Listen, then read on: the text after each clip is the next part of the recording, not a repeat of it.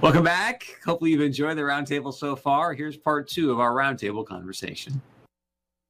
Cindy, I got to ask you, living in Moorhead, just your take on Minnesota. You see the COVID cases rising. We had Governor Walz in Moorhead yesterday and talked about greater Minnesota actually having a positivity rate of 23%. And he said, hey, that could be considered one of the highest positivity rates in the nation right now. Just what do you see happening in Minnesota and then specifically with Congressman Collin Peterson's race as well?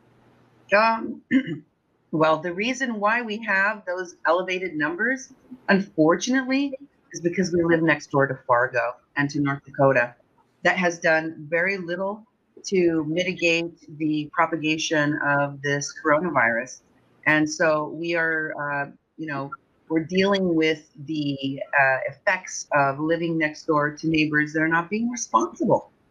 And when Governor Walz came to Moorhead, Minnesota, one of the most striking things that the governor said actually had to do with a first responder that came to the meeting where he was. And this first responder is a firefighter. This guy is strong. I mean, he looked like he was very healthy.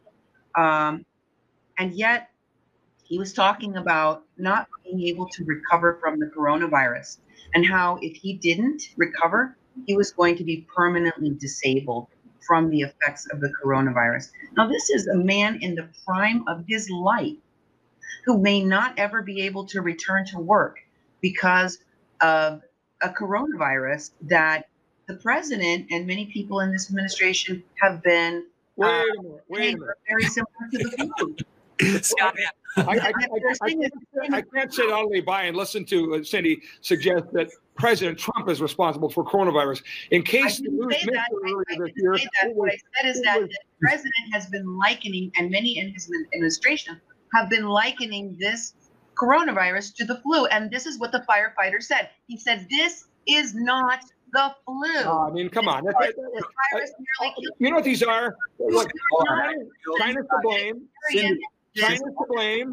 Cindy, Scott's talking. This gentleman, this firefighter, nearly lost his life, and we. Look, I mean, we can all find it's terrible. The point is, people die on the roads every day in horrible, horrific crashes. You don't say stop. Don't drive because this guy, but you know what? Bad. He shouldn't have died. I mean, look, there's a pandemic. Everybody knows about the pandemic. There's many things we can do to protect ourselves against the pandemic. By the way, many of your friends, Cindy, would rather have a political issue.